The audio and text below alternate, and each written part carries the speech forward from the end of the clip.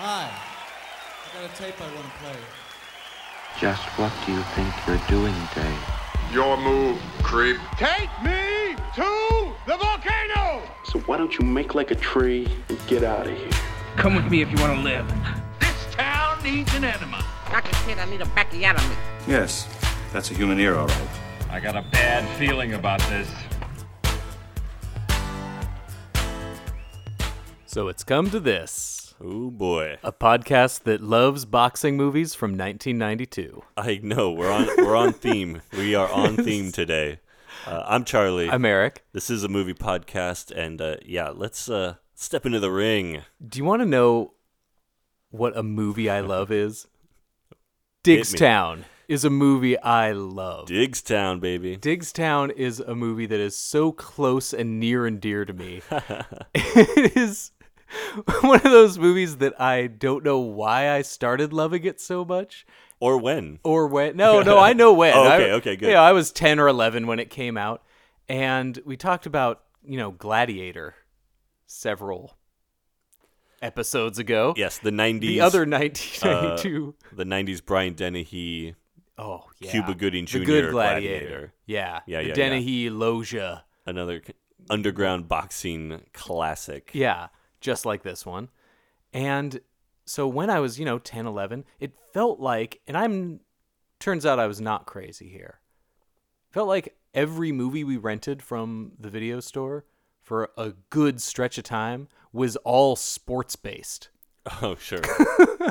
And then when I'm just kind of making a list in my head of movies from right around that time, and these are all like A League of Their Own, White Men Can't Jump, Gladiator, Diggstown, The Mighty Ducks. Like, they were all coming out within months of each other. So I don't know. America was fascinated by sports in 1992. That's definitely a robust genre. The inspirational sports movie, or just the kids sports movie, or just the kids sports movies were huge from 92 to 95. And I grew up on those definitely. I don't think I ever saw Diggstown as a child though. I'm having a fun mind image of you as a 10-year-old watching Diggstown. No, I mean, by the time it hit rental stores, I was probably more 11 or 12. Okay. And that changes it completely. Well, I don't know why. For some reason, bad action, bloody movies, those R-rated movies I couldn't see. But if a sports movie happened to be R-rated, it's about sports. Of course I could see it. So, I was seeing White Men Can't Jump when probably 12-year-olds shouldn't be watching White Men Can't Jump. But Diggstown, it's a boxing movie. It's There's some color movie, to absolutely. it, and but I love it so much. And let me tell you, I was shocked to find out, because I did not know this ahead of time, when I looked up some stuff about Diggstown after having watched it for the 12th time. This movie was a huge bomb when it came out. Yeah. This was a bomb, and I had no idea. I think I'm so self-centered that I've just spent the last 30 years assuming everybody else also loves Diggstown. Well, and it was celebrated upon arrival. It's got a 7.0 on the IMDb, which is actually pretty good. That's very good. And it's mostly got seemingly positive reviews, but then it made less than 5 million even in 1992. Was that the 1992 tipping point where the movie buying public was like, how many other sports movies are coming out? Was this one just the 11th one, and people were like, no? It was probably also the 11th James Woods movie of that year. James Woods was fruitful. Guy was busy in the early 90s. Well, that's one of those things where I was so stunned that this was a bomb.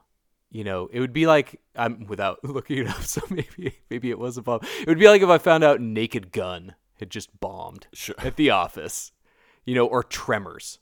Well, Tremors made $2 million, but it was very popular in home. I have no idea. I actually don't know if those were successful. I just assume they were, because I can't imagine coming across somebody in real life who dislikes one of those. Oh, Tremors? Let me tell you the problems I have with Tremors. I've never heard a bad word about Tremors or The Naked Gun. And I don't want to put necessarily Diggstown in that level, but that's in my brain. I would love it so much that I can't imagine somebody else dumping on it. Yeah, it's a total success for you, watching it, loving it. Yeah. The family, I assumed, did everyone in the family like it? Was it a hit? I couldn't remember With my mom and mom's dad? opinion on Diggstown. I think this is one my dad and I probably rented together. I'm sure. Not one the family got involved Right. in. But it wasn't like, Dad hated it. No, yeah, I remember. This was one of those movies just like Tremors, where if it was on TV, well, looks like we're watching the final 45 minutes of Diggstown. That's the best part. Well, yeah, that's the fight. But, you know, it was just one of those movies that was on TV often, and if the remote just happened to cross it, I can't turn away, at least through a couple commercial breaks. So I got a bunch of shit the other week about Wall Street and watching Wall Street as a kid. And now you're going to tell me you're just Diggstowning it as like a 12-year-old? I don't see how those are at all comparable. The high-risk stock trade, that world is... None of these worlds were totally familiar to either of us. But one is slightly more relatable through stocks rather than day traders. I don't know, man. I had a hard time. Even played. I had a hard time relating to anything that was going on at Diggstown. I love the movie, but let me tell you, I love con artist movies. This is also a con man movie, as well as a boxing movie. This movie is everything. But all of it. I'll be damned if I know who won what at the end and what was gained and what was lost. I tell you, so man, I'm not sure what happened. So what we're going to do is go they through... keep upping the bet the whole time. I can't keep up. We're going to go through scene by scene of Diggstown so that I I can talk about what I love about each particular scene. No, you talk about the confusing gambling. Here's a gambling thing in a movie, and I've never seen this happen in real life, but I love it, and I never know how anybody's keeping track, and Oliver Platt is... So this movie first, the cast in this flick. Yeah, let's start there. That's Holy a good cow. place to start. The cast is amazing. Yeah. This movie is filled with Oscar-winning and Oscar-nominated actors. Totally. You know, but James Woods, Louis Gossett Jr., Bruce Dern. Maybe top five, top three. Top maybe. three Bruce Dern. Bruce I mean, Dern. this is, if This you is want a to tell great somebody Bruce Dern. illustrate why you love Bruce Dern. Oh, yeah. John Guillaume in Diggstown. My God, what a character. Whenever I see people having clearly tons of fun making a movie, in my brain, that just means the movie's super successful. So that's why how did this make $4 million? Well, nobody has more fun than Oliver Platt in this movie. Oliver Platt is so good here. This is guy probably my introduction to is having Oliver a ball. Platt. Oh, yeah. You know, I don't think I would have. I love Oliver Platt. Especially this era. He was just such a force like this in everything he did in the mid early 90s. Yeah. Such a character. Also, all these actors that they got, it's a bunch of tall, unique guys. Louis Gossett Jr. is a super tall guy. Bruce Dern's a really tall guy. James Woods is deceptively tall. Oliver Platt, you really get a sense of his size during his hustling scene in the pool hall. You get all these big, super expressive, kind of odd-looking actors. This movie has so many close-ups on these guys who are all very famous and very accomplished. And you kind of realize how weird they all look. James Woods is a super weird-looking guy. Bruce Dern kind of looks like this weird cartoon like weasel. I was going to say cartoon. He looks like a cartoon character. And no more cartoony. Movie. And they make sure to give him this great profile shot all the time with his kind of hair going up like he's got this Bruce Dern has beautiful wave. Bruce Dern has going. An all-time great hairline in movie history. Bruce Dern got the exact level of baldness he was going to get at like age 34. And then all it was just there. and then he has it like halfway back and it's always fluffy and kind of longer and you can either slick it down or you can fluff it up. And they always go fluffy. Yeah. And he's got this great hairline and it's this great shock of white hair and this one is special because we get Mustache Dern. Absolutely. I was going to say, you compliment that with the mustache they give him. Yeah. You're all set. Mustache Dern with those chompers. The teeth on Dern. The teeth acting of Bruce Dern in this movie. But, so right there, we've named 4 guys top 4 that I'd often, and almost any of those guys, you know, James Woods, At one point, James Woods, much as he's gone off the rails now, Right. Easily at one point my favorite actor. Loved this guy, and I spent a while just going through his career just because I love his specific thing. I loved him. I think we maybe a little bit talked about this with the Cat's Eye episode, but I loved him growing up, seeing him in The Simpsons, or seeing him do the voice of the Hades character in the Hercules movie. But then also being able to see him in Casino and to see him in Lester in Casino is maybe my favorite James Woods. But then, yeah, as I grow older and see Videodrome and that stuff, his segment in Cat's Eye is so great. Good stuff. He is such a king in that. And I just love his specific thing. It's when an actor, it's just as much Jack Nicholson. When people say, oh, he's just doing Nicholson or he's just doing Pacino. There's a specific James Woods energy. Well, this role is made for that energy. Yes. This is your classic fast-talking, smart-aleck, con man character that James Woods is his made kind for. Of sleazy snake oil salesman. Gabriel Kane, who we meet in prison when this movie starts. Oh, yeah. Always a good thing when your movie opens with a prison boxing Oh, brawl. yeah, then it's good. Yeah, I was into this thing from the get-go. That's why, Runaway Train, whenever anybody's watching that, starting with it, they're like, yeah, prison fighting. Exactly. This is going to be good. But this is where the first of my questions comes into play. Diggstown brings up a lot of questions. So James Woods is seen helping another prisoner escape. Mm-hmm. Pretty casually. He's done this before. This it's is clear a he knows system. what he's doing. Yeah. And the guy's got to have a bunch of cash, and he tapes the cash to him and blindfolds him and sends him on his way to meet someone else. Sewer, yeah. Guess what, guys? You never hear from that guy again. You never hear. The only reason I think that James Woods is even breaking people out of jail is so that there's a reason for the warden to be mad at him in the next scene. Because otherwise, I'm assuming he's earning some cash. I guess this guy's always finding ways to make making money. I think they probably say he made money with the escapes. I think they make a joke about you're the only guy I know that can make $50,000 in prison. But that's a fun detail. He's betting on the fights. Realistically, we don't need to see most of this prison sequence. Something tells me Michael Ritchie is like, I'm going to film a kick-ass prison fight sequence. It's cool to film in a prison, right? Michael Ritchie, we've not mentioned. The this director, guy tell me about him. Got a great career, but he's not a director who's cool to like. For a guy who did so much variety of stuff, you don't see his name dropped as, oh, my favorite director is Michael Ritchie.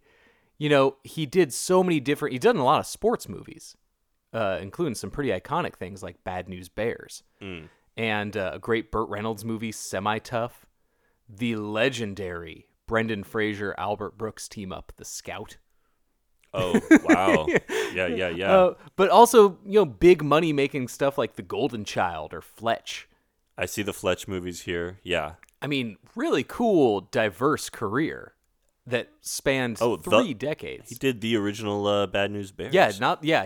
He was the original Bad News Bears. Cool. And that movie Smile that was filmed in Santa Rosa. Oh, funny. Starring Bruce Dern. Michael Ritchie has a killer career that spanned 4 or 5 decades, tons of big TV work too, but he is not a guy that I see referenced as an important American director. But these movies owned network TV Saturday afternoons. Right. That's until I saw it a few years ago in the theater. The Golden Child, the only way I had seen it was just on Fox on a Saturday at 4 p.m. That's definitely one I saw on TV. Absolutely. And Michael Ritchie had probably 5 or 6 movies that just probably raked in TV rights bucks for decades. So I think he knows what he's doing. He knows what he's doing. I'm not questioning Ritchie at all. I'm not going to my questions are just more like why are things not why is a thing directed a certain way, because I love the direction. This thing gave you your 45-degree angles. It gave you your close-ups in the punching. So in the prison some good sequence, fight stuff. I think he just had a few different camera angles that he wanted to use up. Oh, absolutely. And so they're like, look, we can we'll throw a few of these guys in prison, we'll blah, blah, blah. Because there's this one great shot down a length of prison row when it's showing this little path that James Woods is taking this character that we never hear from. Exactly. Ever again. Were you just expecting to see this guy again? This seems like the relationship they were building with them is this guy's going to come back later on and help him out something. He seemed like the perfect, like kind of wormy sidekick. Yeah. For James Woods, but no, he's on his own path. He's his own guy. Yeah. It's such. It leads to so many great moments. And yeah, the scene with the warden saying there have been 6 prison breaks in my time here. 5 of them since you showed up. Yeah. And then it's just Woods going, well, Oh yeah, he has the great don't take it personal kind of line.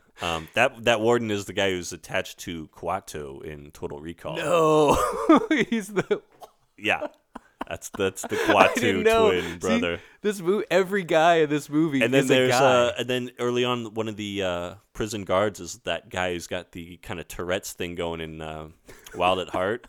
Oh yeah, you know that guy, the big tall, tall, lanky guy. Yeah, wow. See, every guy. All these kind of guys show up. Yeah, but it also the prison does give us the most important part of these prison scenes. We get some of our finest screen action of Randall Tex Cobb. Yeah. He's always a guy who's like 12th or 13th in the credits. Once I saw his name pop up like 4 or 5 guys in, like, ooh, we get actual credited Tex Cobb. He actually gets to say dialogue in this movie, which is very rare for him. Not just the growling, grunting, heavy. He's best known, in my mind, as the guy from the end of Raising Arizona. Yeah, I think of him as that shot of him riding the chopper. As soon as I was going to say Raising Arizona, I started to doubt myself. I was like, no, it's clearly that. It's clearly that guy. Yeah.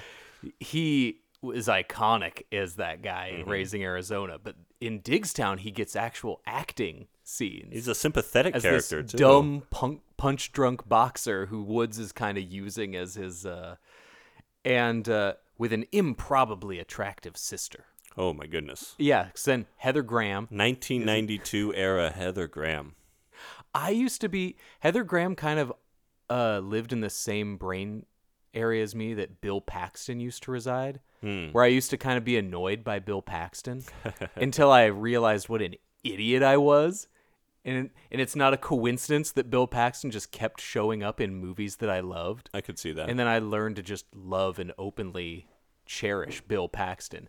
And Heather Graham used to kind of, she gets a critical knock because she's kind of the same person in a lot of her movies, the same role. But then you look at the cool stuff that she's been in, all the way back to, Drugstore Cowboy, or even, kid stuff like License to Drive. Well, this probably would have been about the same time that she's filming Twin Peaks. Sure. Yeah. And I mean, right there, it's like, yep. So I used to just be kind of like, oh, Heather Graham, nice to look at, but then it's like, no, Heather Graham's great. She's cool. And she's really good in this.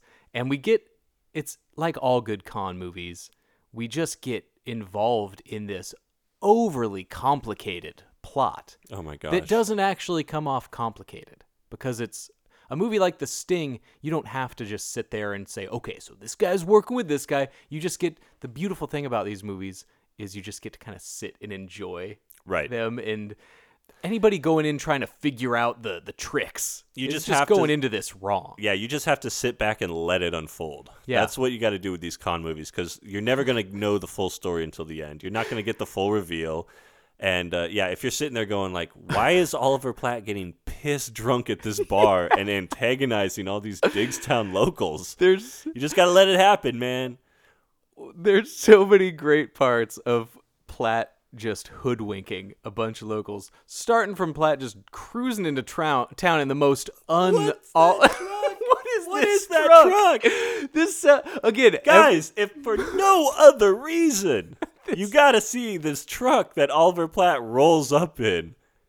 Insane. It's insane to me how much of a weird focal point Oliver Platt's truck is to the plot of this movie. It's crazy. It reminded me a lot of like if Pee Wee Herman had a truck instead of a bike. It is such a weird giant rig. We get introduced to 2 specific cars in this movie with more of like a focus than we get most characters in this movie. The Corvette that shows up under the twinkling prom night, the disco ball lights of the Digstown arena. Unbelievable. these cars are so. I think They're gorgeous. I What think can you Michael say? Ritchie just wanted like a 59 Corvette convertible. And he's like, of course the plot needs a 59 red Corvette convertible in cherry condition. Exactly. Haven't you seen this? We're going to have to write a couple extra scenes about this Corvette. But Oliver Platt getting piss drunk, egging on 50 people in a bar, which comes right after a scene where James Woods gets to explain the difference between a con man and a hustler. Right. How a hustler has to flee town as quick as he can, but a con man, cut to Oliver Platt just like coming in swinging everything around and just openly mocking the yokels of Digstown. But it's also done in that way where the con man movies do it, where everyone immediately buys into, plays into, does exactly their part as the mark. Oh, yeah. So all Platt is doing really is he shows up at this place. He's got a friend who introduces him to some locals, and they insist that he play cards with them. Yeah. And he goes like, "No, fellas, I'm going to take your money. I'm good at cards. Let's not do this." And they're like, "Sit your ass down." Takes all of their money. Then somehow they get into pool. All of a sudden they're shooting billiards. And he's just drinking pitchers of beer. And he's like, I told you guys I was going to take your money. I didn't want to do this. Yeah. It's so great. I didn't con you guys. I told you who I was. You're like, yeah, why are these guys keep betting with this guy who is just assassinating them all night? He comes in wearing his like white suit, just screaming con man. Right, the fast talking, he's like sweating. Everything. Like, Oliver Platt just always sweating. Can we talk about the wetness during this poker scene? This movie was set in the South, but not filmed in the South. Michael Ritchie is a director who understands how damp everybody needs to be at all times. This is the wettest movie I've seen since White Lightning. You're not wrong. And when we get to Louis Gossett Jr. training, the guy is just... There had to be on-set dampeners. Yeah. Multiple. I think they were just hitting him with a hose. I mean, it is hose-level water. I understand how wet people got to be during a intense 5-round boxing fight. Yeah. Every face they cut to during this Oliver Platt ripping off poker yokels, these are the wettest folks you've seen. He's wetter than all of them. He is drenched. He is wet. Literally looks like he came out of the shower. Like the hair is soaked through. He's got, oh my God. His clothes are soaked through, and he's just drinking so much beer. One of my favorite drunk performances. Nothing gets me more into a Southern movie than seeing just how damp people are. Yeah. The stickiness in White Lightning, when Ned Beatty just looks uncomfortably pig sweating the whole movie. Bo Hopkins is dripping sweat off his nose. Burt Reynolds getting sweat caught in his stash. Like, yeah, that's a wet Southern movie. It's real. Digstown, wettest movie of all time. It's pretty wet. My wet. gosh.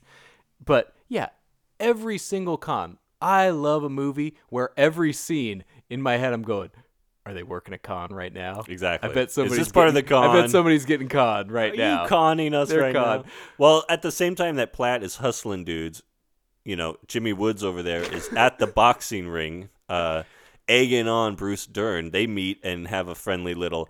James Woods in this movie knows exactly how to walk away from a person and entice them into getting what he wants. He does this like 5 times where he's just like, hey, all right, I gotta go. I'll talk to you later. And as he's hitting the door or 5 feet away, they're like, well, wait a minute. What do you say to $2,000? And then he turns around and is like, yeah, I can do that all day, blah, blah, blah. Like you said, every turning point of the movie comes when James Woods is about to walk out a door in his cream suit with garish purple tie and shirt, and then, oh, well, if you did say $100,000, just I could not keep track of the money stacked on top of money by the end of this flick. Just keeps building upon itself. I stopped trying to keep track because not only does there's a boxing bet going on. There's Oliver Platt across the street. Eventually, of course, these two are working together, so they got to team up. Mm-hmm. How was the boxing gonna be the con the whole time, or did they just start talking about that boxer and he was? No, I'm pretty sure. I mean, they were all like, how did he know it's all a work, get those guys to start talking about the hometown boxer? Dude, what you need to know about Diggstown, Amazing. this is a town Diggstown, baby. obsessed with boxing. You don't have to do much. You don't need to go around twisting the arms of the Diggstown residents to get these people talking about boxing. It's literally named after the boxer Charles Diggs. Yeah. Yeah, who's still alive in town. Who's still alive. And plays the Carpathian in Ghostbusters 2. Oh, man, he's Love that guy. Vigo in a wheelchair. Of your favorite Vigo wheelchair performances, do you like Viggo Mortensen in Carlito's Way or Vigo from Ghostbusters in Diggstown? If you're looking for a minimalist performance, this is the one. Dude. This guy doesn't do shit, but everyone loves him. The town is named Diggstown. Diggstown for his character of Charles Macon Diggs with a big... oh my God. Macon I Diggs. love it. I love every huge... unquestioned leap this movie takes, and it's full of them. One thing I noticed that I loved, this is a movie I've probably seen a dozen times. You and I watched it together a decade ago we watched this in Portland, right? Yes, this is in my Laserdisc collection. You presented me with your wall of Laserdiscs and like, what are you in the mood for tonight? And out of hundreds of Laserdiscs, I went Diggstown first. Need to see it on the disc. Yeah.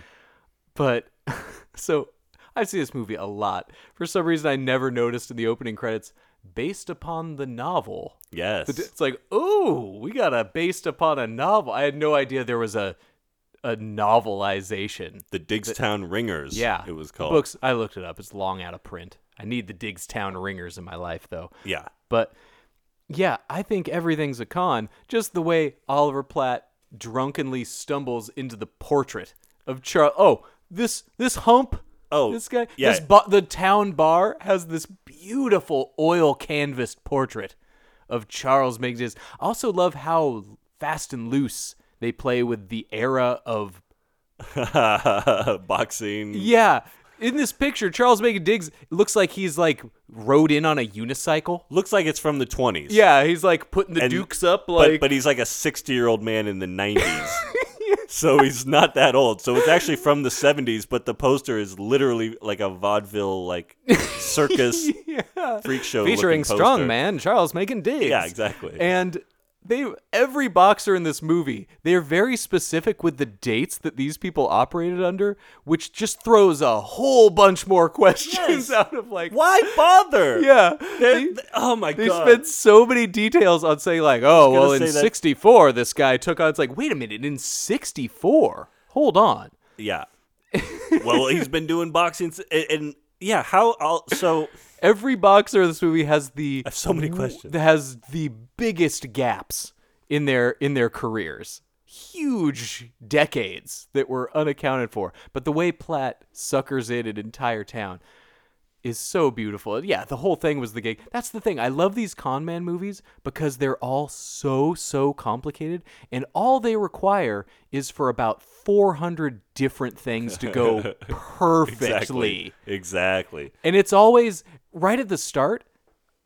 I already don't get like the money is also so fast and loose because for a while we're supposed to believe like you're gonna put up $1,000 of your own money, and it's like I'm not a bettor, but $1,000 for somebody that gambles frequently on a sure thing, like $1,000 is something that you can probably swing, and right out of the gate it's treated as you're gonna double that to like.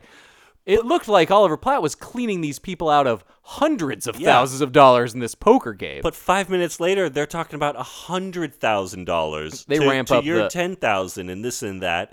And is boxing a bunch of dudes in a single day a thing? Because the one thing that they talk about Diggs, he could beat 5 men in a day. Yeah. Well, I know. Honey Roy Palmer. He can beat 10 of you any 10 any day. All of a sudden, that's the bet. Is that a thing? Suddenly, the whole town is like, we got a 10 in a dayer. Bruce Dern shows up from across the street and is like, I'll take that bet. And all of a sudden, it is on. It's set. He treats this bet. It is like law. Like you said. Oh, you're talking about a classic 10 and 24? I'll take that angle. Yeah. He shows up in the middle of this whole spiel, and we talked about briefly the Woods Dern interaction. What a pair on screen. I just want 2 hours of James Woods, just nitpicking with Bruce Dern. Just their characters in this movie. Two just assholes. Two unpleasant dudes. Just pushing each other that I buttons. love. Yeah. Just getting under each other's skin constantly. After like a brief interaction at the boxing ring, and then Woods is at the bar to back Oliver Platt, trying to make the town not realize that these two guys are in cahoots, trying to make it look like, well, I'll take that bet. Yeah. And then he's going to back him, and all of a sudden, these guys have beef that should have gone back 30 years. Like, it is do or die. I have no other mission in life but to destroy this stranger James Woods wanted I've never to take met. Bruce Dern for every damn cent he owned within like 4 minutes of meeting him. But Dern, at the same way, was like, I want to bury this dude who just rolled into town, and I have no idea who he is. Putting myself in either of their shoes, I imagine if you encounter another personality as specifically smugly strong as yours, you immediately get this like fight or flight thing with this guy. So Woods meets a toothier, mustachier version of him, and he's like, I fucking hate this guy. Exactly. Okay, and Bruce Dern is immediately the same way. I love all of their weird, quick insults to each other. When Woods is sitting in Bruce Dern's seat, there's 200 plus seats in the Diggstown arena. Woods somehow knows exactly Bruce. That was not Bruce Dern's seat. They just wanted to hassle him. They were just hassling him out of town. He could have been in any seat. I were love going to hassle him. How much that small town shit talk sheriff. Oliver Platt and James Woods immediately bring onto the people of Diggstown. They immediately just run under this town. You don't think our boxers here in Diggstown are any good? Well, you know. Let me tell you about this chump. Yeah. It just blows my mind that was the plan. We're going to get Oliver Platt drunk. He's going to hustle the whole bar, start insulting the boxer, and suggest our own boxer to fight 10 of their dudes. Was it always? I just can't wrap my head around that being a thing where guys were like, I'll box 10 guys in a day. Maybe I'm wrong. Maybe I don't know the Southern underground boxing traditions that I used to. I am a big fan of movies that create a mythos around something that probably doesn't actually exist, but treats it like it's a respected thing. Yeah. Like the way Roadhouse treats bouncer rankings. Absolutely. Like they have a rank like that bouncers are known. You know he's number 2 in the country. Yeah. Like who is tabulating these? Is there like a war type algorithm to categorize bouncers? And in this movie, just when they go over some of this boxing history, which is so unnecessarily detailed, but I love it. When Bruce Dern is going on his soliloquy about off the record cash fighting. Yes. You don't know his cash fighting record. It's like, we're getting like cash fight mythology. Like we're getting cash fight underground boxing experts. Oh, yeah. Love this. I also love the extended negotiation scenes between them just to set up the rules of this 10-man fight. I love the things this movie wastes time on. Yeah. I love the details that just get explained quickly. Like you said, this fighting 10 men in a 24-hour period, that deal... Just taking it that's a normal thing. Yeah. We set that up, and it is established as a bet in less time than they established that a day should be defined by 24 hours. Exactly. The contract negotiation for this fight is Woods like, all right, a day, by definition, is 24 hours. And Brewster just has problems with that. But he took on this fight so quick. Like, I'll put up $100,000 of my money for this. But then they're negotiating like any man has to be a resident of the county. All right, but they have to prove that they're a resident of the county. People are showing paperwork to prove that they live in this town. And yet the whole scene of James Woods trying to convince Louis Gossett Jr. to join him in this con, he doesn't even suggest what they're doing. He never even tells Louis Gossett Jr. what they're doing. Yeah. And he's like, pick me up at 8. Louis Gossett Jr. is almost 50 years old in this movie. This guy, he looked much older than I remembered. in this movie. It's the horseshoe. He the looks a hair's lot not younger good. once he goes full shave. Horseshoe will age any man. We're introduced to him again sweating profusely. Yeah. In a boxing ring, teaching kids in Texas. And he's working at the Y as like a. He's got the bad gym clothes and he's got the bad hair. We get it revealed that help. Bruce Dern was the manager of Megan Diggs, and James Woods was the old manager of Honey Roy Palmer, Louis Gossett Jr.'s character. And they were also working schemes. Everybody's working schemes, and Gossett and Woods had a falling out over some money. Woods threw in a towel, didn't want to see his friend getting beat. That catches us up. Right. We go through that history in like a minute. Then we need to get to some contract negotiations. Louis Gossett Jr. was so on the outs with James Woods. They seemed like they hadn't seen each other in 10 years. He seemed like he wanted nothing to do with him when he shows up.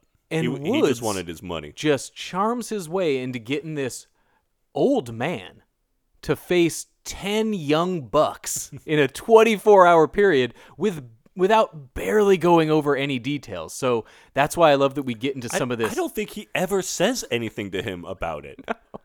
Yeah, Gossett Jr. doesn't ask any questions about what he's getting into. I don't think he ever tells him what it is. Like, they go to his house and have dinner, and it's obvious that Gossett Jr. could use a little more money, but Woods never brings it up. And then suddenly he's there at his door at 3 a.m. like, pick me up at 8. Yeah. I'm in, you son of a bitch. Just that.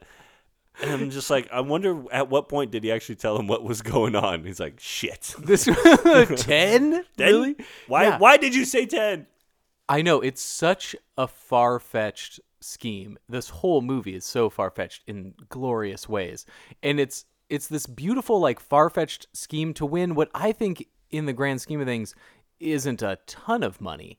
All these things that have to go perfectly right, that also involve several murders and fleecing hundreds of people. You need so many of these things to go right. And the takeaway is like $1.5 million. Now, $1.5 million is a lot more money than I have. Absolutely. But this feels like, I'm sure there's way easier ways to come away with $1.5 million than all of the enemies they're setting up for themselves. Well, and Woods had to put up a bunch of money for to the Florida. Oh yeah, to bookie. the guy, right? That guy with holding the stakes. The balding guy with the long hair. The ponytail. But yeah, we get this whole like guy. Florida bookie gang aspect of this movie too. That's why throw that in when there. I talk about this movie wasting time on the best how much money things, you got to give to that guy? What I love, they introduce so many unnecessary characters. And the young guy hates him and wants to kill him. That doesn't go anywhere. There's so many great, stupid, unnecessary characters. We don't need any of this guy from Florida. They invent a reason just to introduce a character just to be good for the money. Uh-huh. Yeah, we'll invent this neutral third party that'll hold on to our stakes. Like, why? Why do you need to get that specific? And they have these scenes where they're like, "Go get my safety deposit box." The guys are like reading notes and unbelievable. Like, they really wanted to make the audience aware. These guys got it. Okay. Yeah. We're talking about real money here. This is great. And spoiler alert: at the end, you never see any money exchange hands. No, I don't know how anybody actually came into possession of any of their money or property. I don't know how any of this works. Yeah. The movie doesn't try to explain, and I'm totally cool with that. And I love the things it overly explains. And I love how we find out that Bruce Dern, this is a great movie trope. And also like Ben Gazzara in Roadhouse. The guy in the white suit that just owns the town. Yes. He owns every part of the town. Everybody, tried to get rich, and this guy was the guy that cleaned up on it. And we find out Bruce Dern rigged Megan Diggs' last fight. Mm-hmm. Whole town put money on him because he was a huge favorite. This guy with the power to knock out 5 men in a day. 5 men in one single day. And as was the custom of the time. And so Bruce Dern monorailed him, and put every single thing he owned on the long shot, and then, of course, fixed the fight. Gave Megan Diggs brain damage. Yeah, by straight up poisoned him. Poisoning his nasal spray. Whew. And so Bruce Dern owns the whole town. I love a slimy dude owning a whole town. Sure.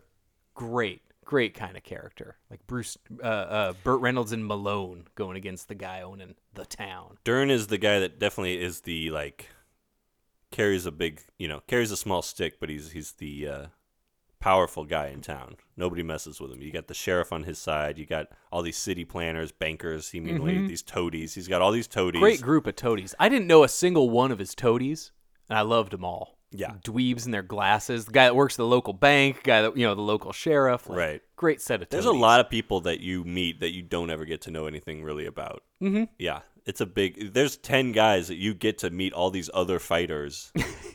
And you're just like, what is life like for Tank? The rest of his life, I wonder. We go through also, I love these these stupid things that the movie invents to explain away things that you'd probably be better off just not explaining. That's what, again, the stupidest details. I love this detail. There's so many new stupid things that are so great to notice about this movie for the first time.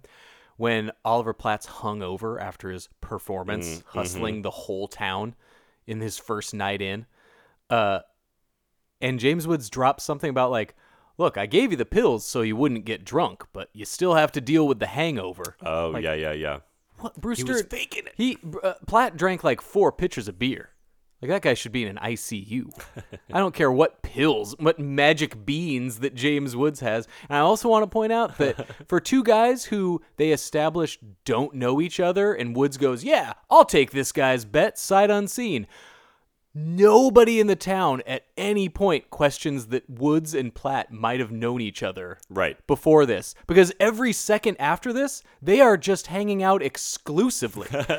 Oh, they're partners. They are partners at this point, seen together constantly, and not one person in town's going like, I think these guys are working together to hoodwink us.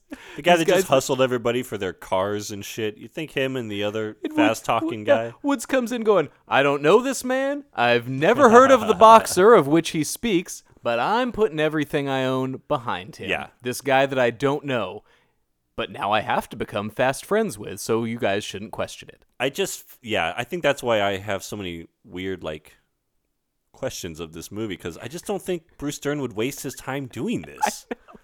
Like, this is a project that takes all week for them to set up. They have to go over all these rules. He's got to go find these 10 guys and spend all day doing this. I don't think he would, like, just to kind of squash this James Woods character. I don't know, man. Again, it's the kind of person that just doesn't like somebody coming in to the town that they own and thinking like they can own this place a bit. Like, no, I tricked people into selling me this town fair and square. Right. Also, I'm always so baffled by Bruce Dern he has the cops on his side, but other movies like this, the guy in charge of the town also has, gunmen and heavies and stuff. Bruce Dern just seems like a guy that can walk around town, and having stolen every townsperson's property, and everybody just kind of went, well, nevertheless. He won fair and square, obviously. He doesn't get hassled at all. People are just, he's like local cool guy. Bruce Dern.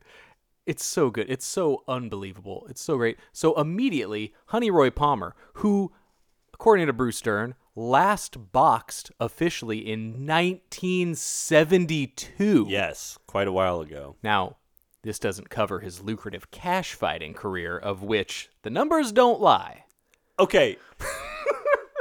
But they don't have the numbers. You don't tell us the numbers. So the numbers don't lie. The whole point of that scene of Bruce Dern talking about Honey Roy Palmer is that this is the official book with the record of the fights. But this book does not have the cash fights. Those numbers don't lie. Yeah. Where are those numbers? Did anybody have those numbers? Nobody had those numbers. That's why I love that. Establishes Bruce Dern as a guy who doesn't have to work because he owns a whole town. And in his free time, I assume he just is a diehard aficionado of the underground cash fighting circuit. Oh, yeah. And he knew all about Honey Roy Palmer. He doesn't have any of this presented. It's up here. It's up here. And I love these little peeks at Bruce Dern's, like, it's like his weird hobby. It's like his underground fight club stuff is just his kind of thing. He's rich. He can afford weird niche interests, and this is his thing that he just gets really into. Some people do the big model train sets. Right. And can tell you all about, oh, well, actually, that engine's based off of a 1918. No, he's the guy that's like, well, what that book doesn't tell you about Honey Roy Palmer is the following. Yeah. And I love... Which I know. Yeah. But how does James Woods know that this is Bruce Dern's thing? I know. Like, he clearly targeted this guy knowing he had some money, but the movie makes it clear James Woods didn't know how much he really had. Yeah. So James Woods doesn't find out how... James Woods thought he was going to get this guy for like $100,000, maybe $50,000. Maybe 50. And he does all this research he into goes boxing. into this. James Woods goes into this trying to win $10,000. No fucking sense. James What's Woods, the play? Yeah, James Woods' big con is for like 10 grand with him putting up $100,000. I don't understand how that works out. He had to then trust that Bruce Dern was going to up the bet several times over to finally get to this $1.5 million mark that they but Woods doesn't find that out until he gets Heather Graham to go find out just how much of Diggstown Bruce Dern owns. But yeah, man, we get from all these different point A to B to C sometimes very quickly. We immediately go in. Louis Gossett Jr. takes about as much convincing to fight 10 men in his early 50s as you took to come record a podcast with me today. Yeah. It's about the same level of like, okay, well, 2:30, 3 o'clock? Sure. All right. Yeah, I can be there. They do at least give him the training montage. He has to get back into shape. We get some good montage. He gets his Rocky on. He's got the full sweatsuit going, running in the fields. Boxing in the old barn. I loved all those old barn. The old barn training. Boxing with all the boxing posters from like the 40s. Yeah, more.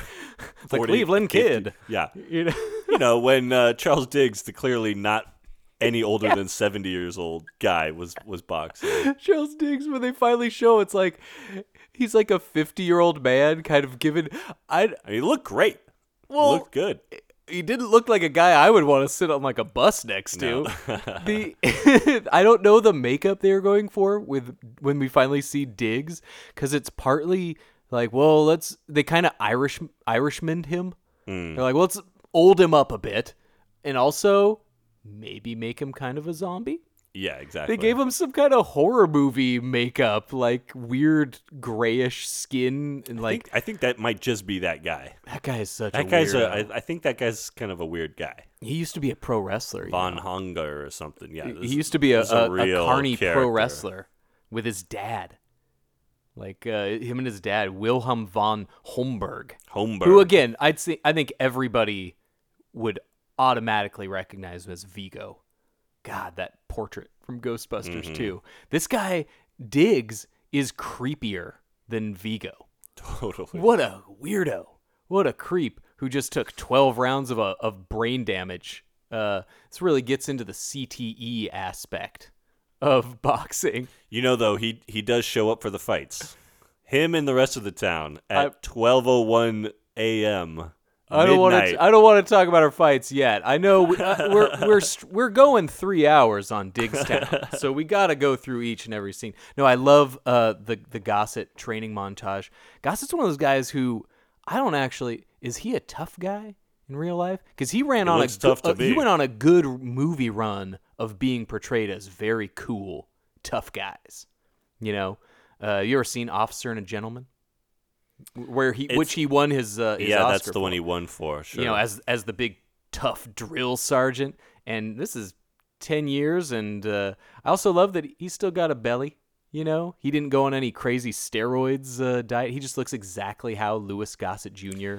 looks. This is back when you could just look like a normal person. Just look like a dude, kind of undefined muscular physique. But the training with him was convincing. I like it. I thought his acting got better the more he fought, which was cool, especially for the like. I thought his acting really started peaking during the big long 10-man fight. Absolutely. Him and James Woods are not a duo before Diggstown that I would have guessed would work, and I really liked them in this. But then this time I couldn't help but think of him with other combos of guys. Picture would Dennehy work in any way in this movie? Either Dennehy in the Dern role or I want to just see Dennehy in the ring now.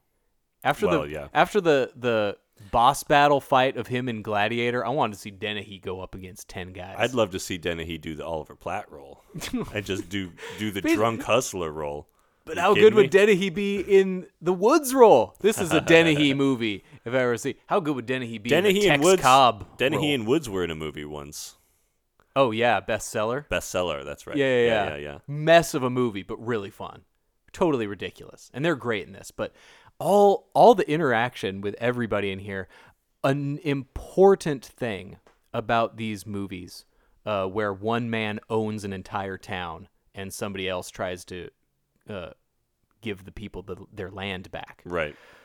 The main character usually has to be in a relationship with a woman at least half his age from the town. This is one of the rules of those movies. Yeah.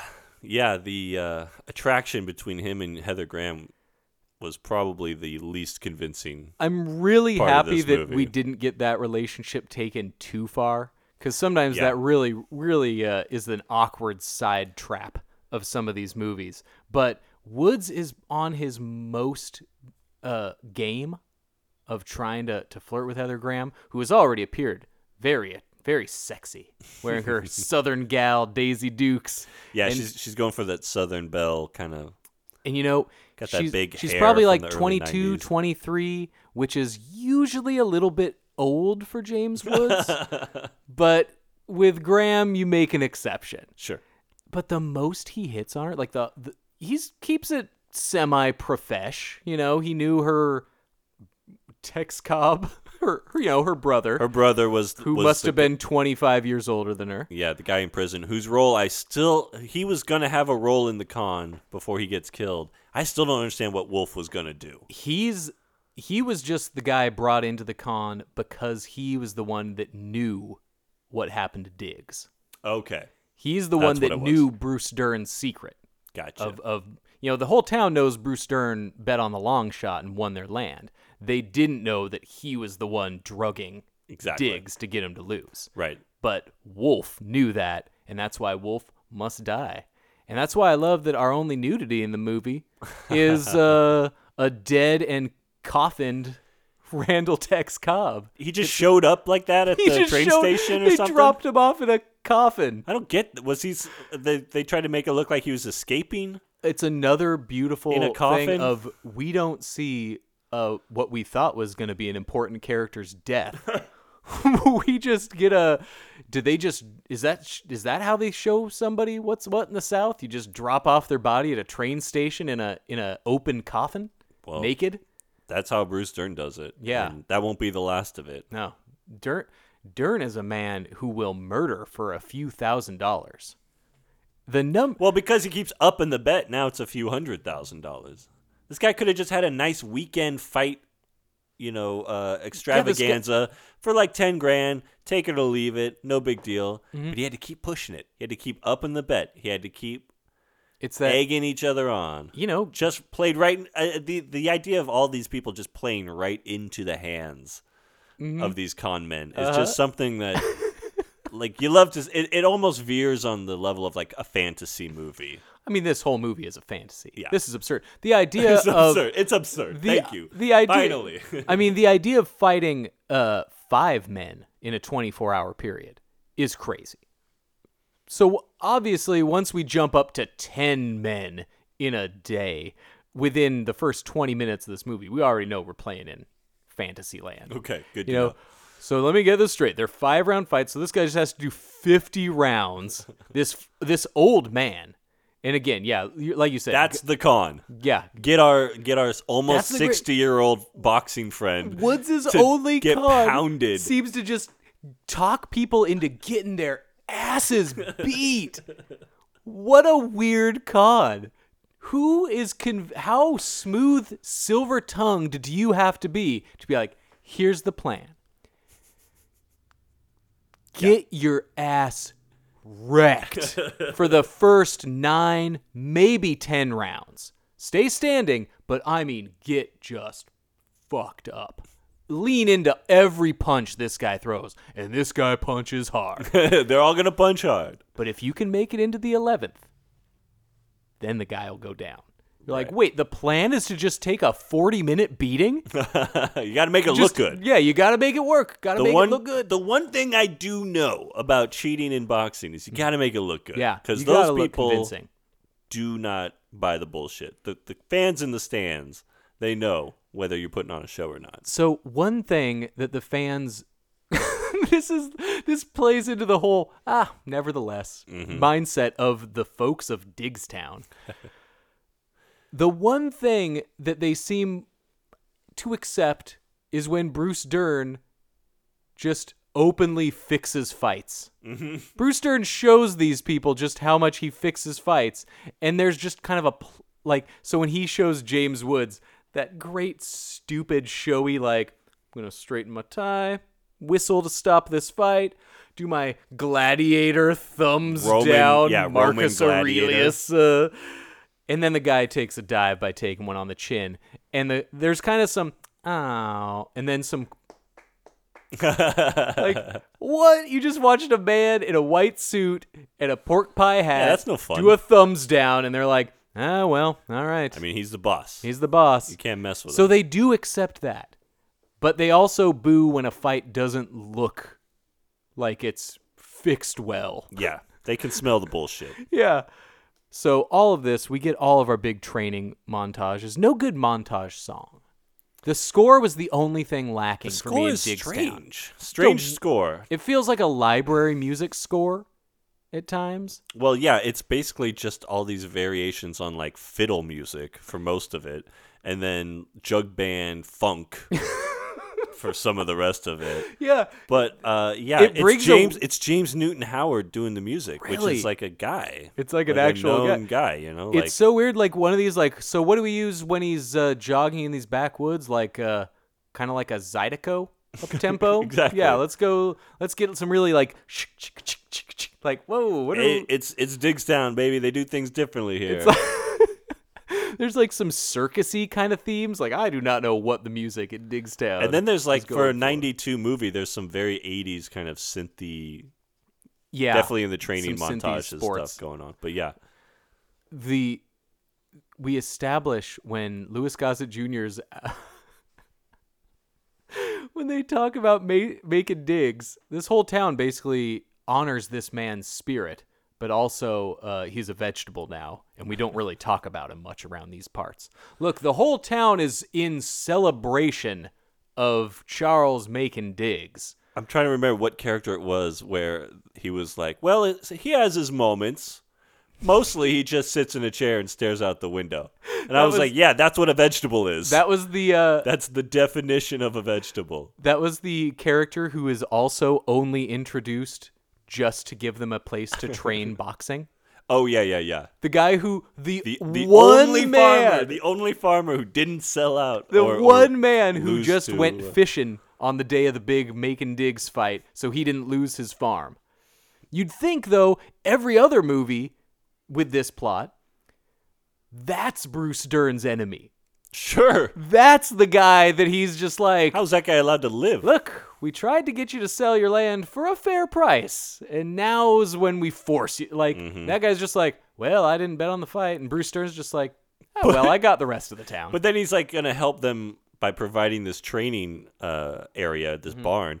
But then he really couldn't care less either way still. He's just like, so do you want to come to the fight? Yeah, I gotta go. He's just couldn't care less. He doesn't really want to. He doesn't seem to have that too many bones to pick. He was just like, it was tough for a lot of people. A lot of people lost their farms, and lost their livelihood, the inner took dialogue, their lives. Yeah, the inner dialogue is like, these fucking idiots. Hard to feel bad for people that bet the farm on a fight. Yeah. Again, I find that hard to swallow. Hard to swallow. A lot of people get very conveniently introduced for one thing they do. Heather Graham is basically only introduced just so we can find out that Bruce Dern is worth more money than we realized. Right. She's just there for the bank records. Yeah. She works at the bank. And then I think she really doesn't do anything at the end. I'm not going to argue about somebody wanting to put Heather Graham in a loosely tied at the bottom country girl shirt in a movie for a few scenes. But honestly, James Woods, it would have made way more sense if they just knew Bruce Dern was worth a couple $1 million Exactly. going into this, rather than just upping the con for 45 minutes of the movie. Yeah. But Also, I think they needed a female in the cast. It's a otherwise dude, it's a sausage It's a dude fest. heavy cast. She's like her and Gossett's wife. Those are the women in this movie. And she gets one line, Gossett's wife. She doesn't even get the goodbye from Gossett. He's like, I got to make some phone calls at 3 a.m, and then she's done. Every other movie that I do love that is usually the thankless role of the woman being like, you told me you were getting out of this, and he's like, we need it, We I need gotta the pay money. for my mom's dialysis, and she's just this mean woman who's just like threatening to, Just sullenly eating her dinner. yeah. And instead, he's just like, I'm going to go call some people. And she's like, who are you calling at this hour? He's like, the people that are up at this hour. Like, well, all right. Then we don't see from her again. She's like, well, obviously she's cool with this. He made some phone calls Look. that convinced him to go box for James Woods. I'm heading to Diggstown. There's zero money guaranteed. I have to beat 10 men, none of whom I know, who could be all ringers. In a 24-hour period. I wish we did get a little bit more of his cash fighting history. All that we've got implied from Bruce Dern is he's a cash fighter who still packs a mean punch, but in the same breath, we're, I guess, expected to believe that this dude's just working bare-knuckle cash fights for the last 20 years of his life. It's true. The only thing we do know is that the only man he ever lost to was Hammerhead something or Yeah, other. those were his only 2 losses. Yeah. Were to Hammerhead Hagen. But the whole movie, I But think you don't ever get to know these people is kind of the thing. You No, never none really, of them. You don't really get the payoff of the relationship between Woods and Gossett Jr. James Woods' character is almost similar to like Law and Order Ice-T. Yeah. In that his lines are like, so you're telling me that this new street drug is, because James Woods' guy is almost the audience asking like, okay, you're telling me you're Wolf's sister? Like any question that the audience is going like, wait a minute, is James Woods going like out loud, wait a minute, you're the guy in charge of this town? Wait a minute. A day is 24 hours? Okay. All right. I see where we're going with this. A big strength of Yeah. Diggstown is the decision to make the 10-man fight half of the movie. Mm-hmm. They don't like just leave this for the final 20 minutes. This is 50 minutes is built around this 24-hour period. Big time. Very smart.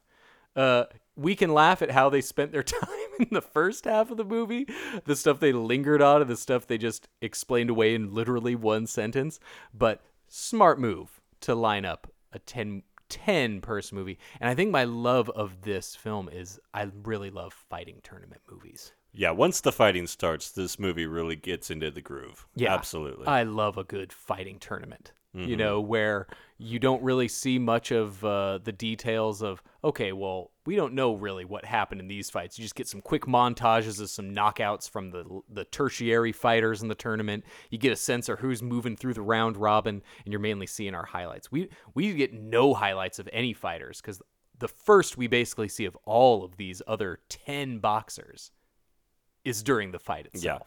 I love the kind of the inspirational speech that Dern gives to all the fighters, telling them, you're going to go for the right eye, and then you're going to go for the left eye. And if he's still standing, then you come in. That whole scene where he's just going from guy to guy. I think that Get in every one of their faces. I think that is just arguably the loved best scene in the entire movie. Loved it.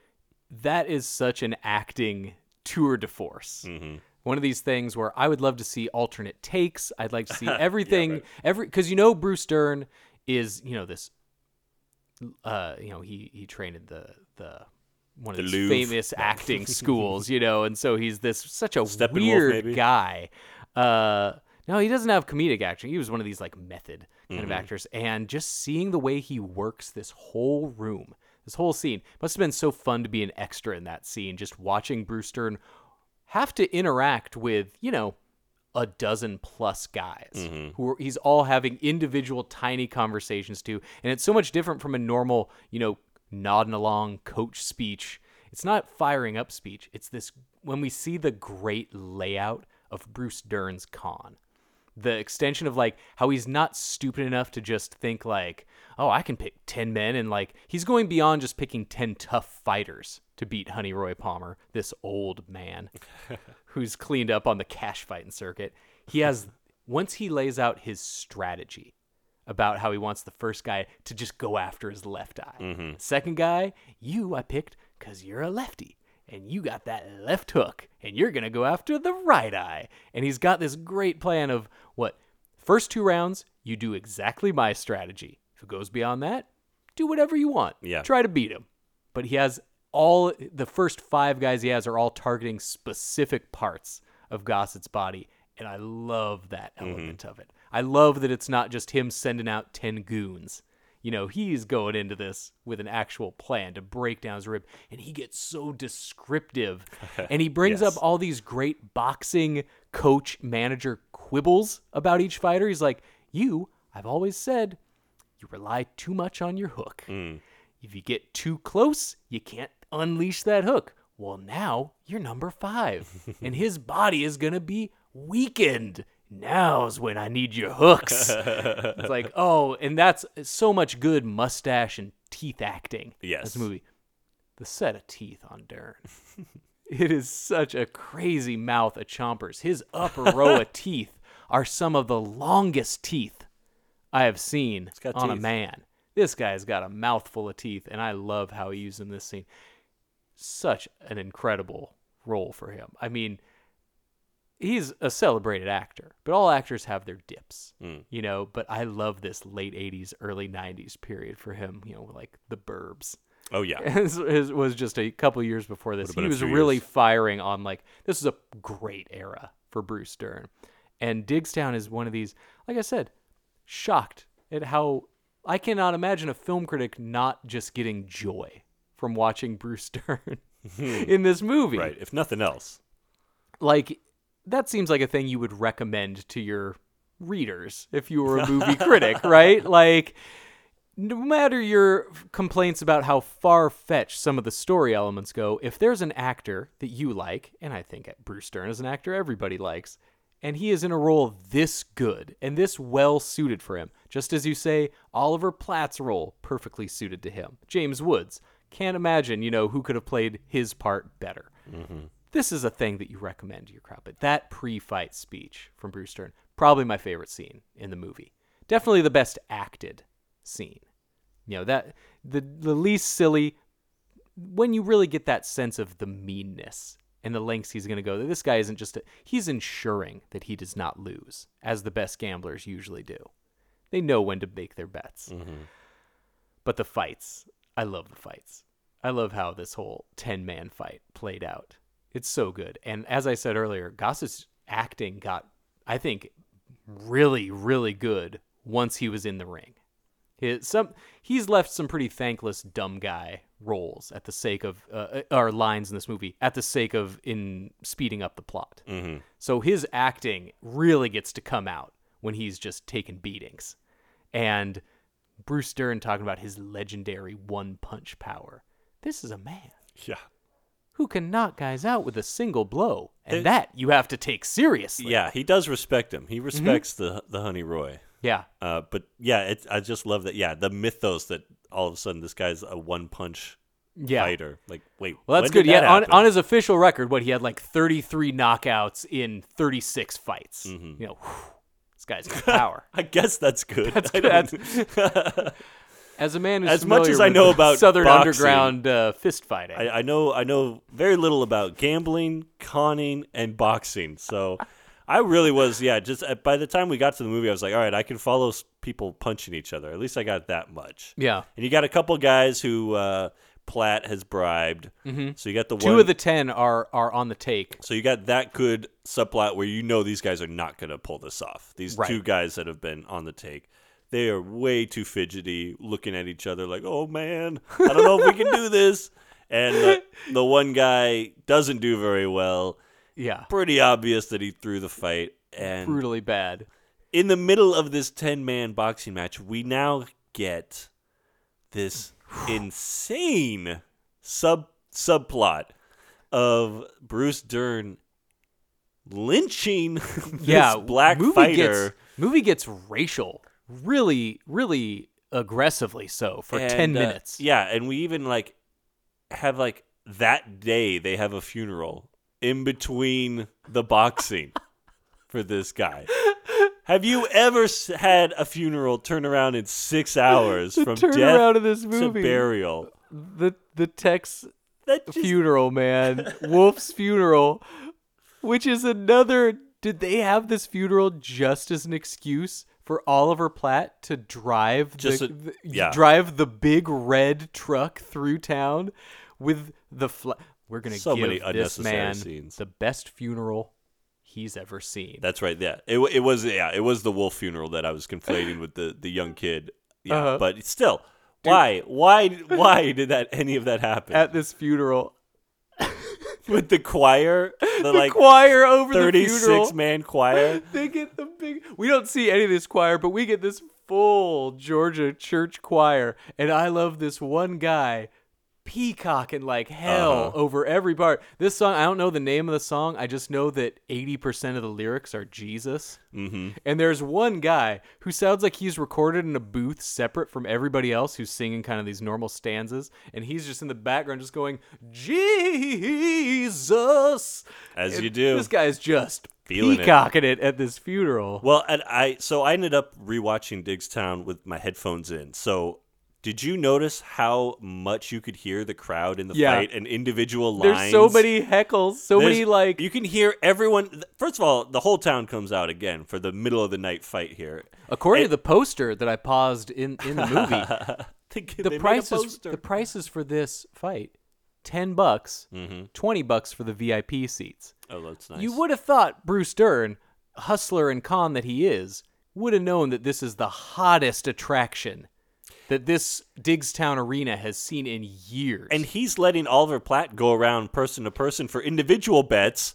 Why is Bruce Dern letting that happen? I would be like, shut that down. You're telling me how confused you are by gambling and conning in general. The thing that confuses me most in every fighting movie is the guy who's standing in the middle of a crowd of 50 people going like, okay, I got 3-1, 4-1, all right, and people are just handing him stacks of 20 bills. For 80, all right. Yeah. Like, he has no notepad. He's not that? He's getting money handed to him from 8 different hands all times, and he's just grabbing them and stacking them and shoving in pockets and like licking the tip of a pen, going like, all right, 4-1 on the 20, and this guy in the fourth round. And then also watching the fight as it's going on. Yeah. All these reactions that Oliver Platt seem to have just filmed separately in his own grandstand crowd.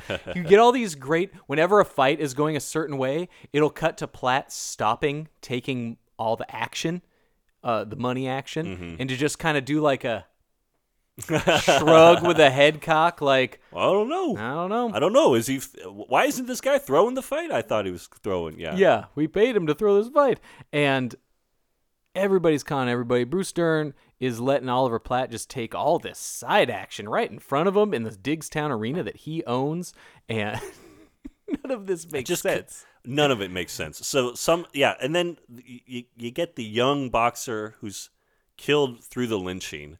Then the very next scene, you also have to throw in that the Florida bookie gang is unhappy with Woods, and they almost lynch him up. They put a noose around his neck too. Yeah. Why do they have beef all of a sudden? Yeah. He's got to have specific beef with this young kid from the bookie gang who's Rami or Rayleigh or who knows what he is.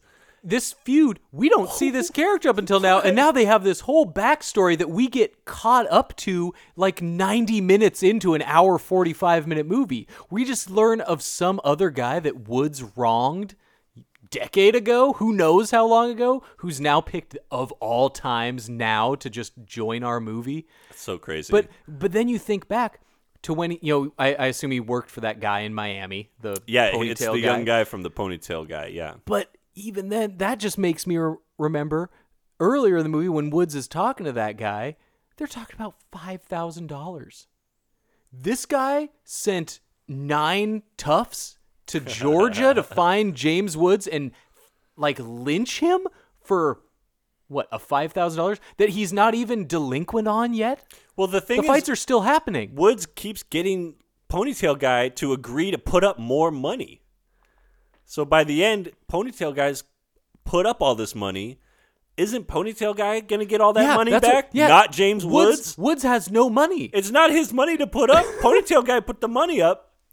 Yeah, what is Woods taking from this? I don't know. I don't know what he wins. I don't know I don't what understand ends up. who wins what, because all the money seems to be borrowed, but the guy they're borrowing it from is just there ready to collect. It's just get a job, man.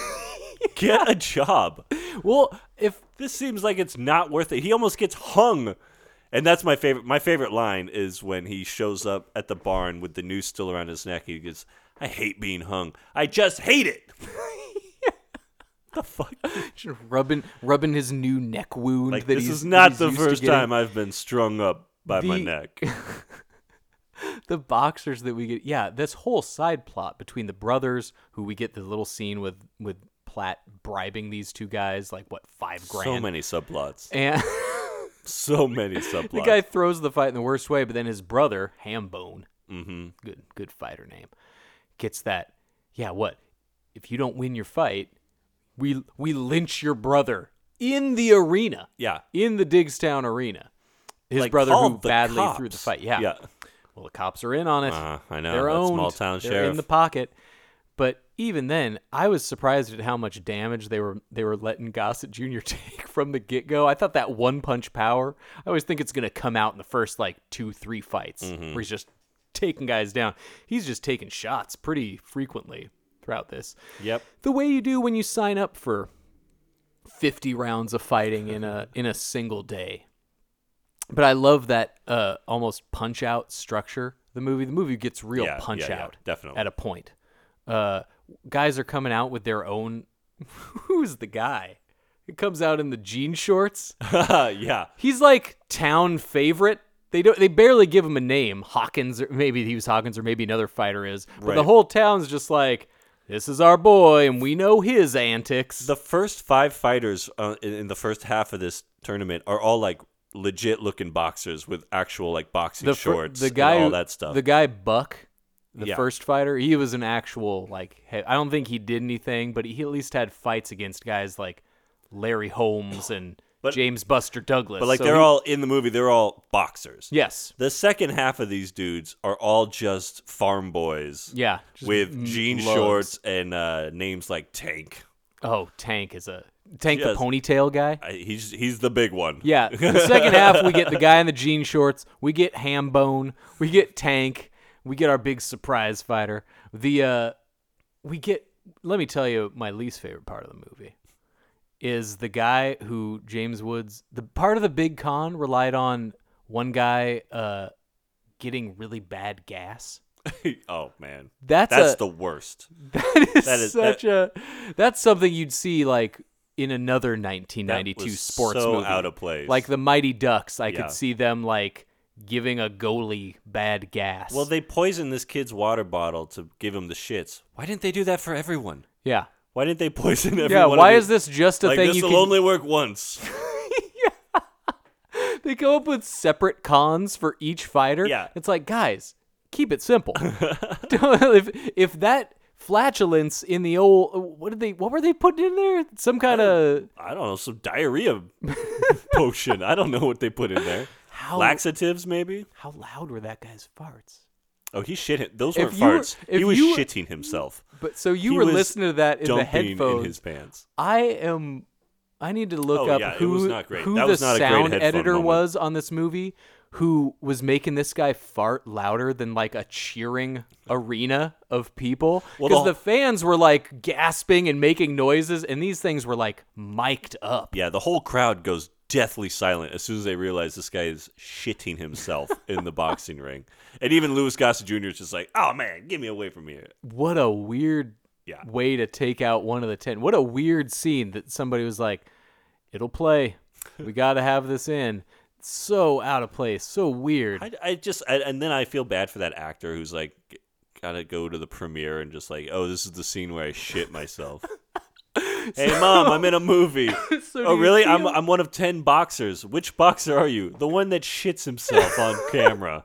There's a couple of tough roles for actors to show people. So you've been acting. What are you doing in the movie? What about Let's talk about that other Let's actor. talk about boxer number 3, who gets to drop a hard N on Louis Gossett Jr.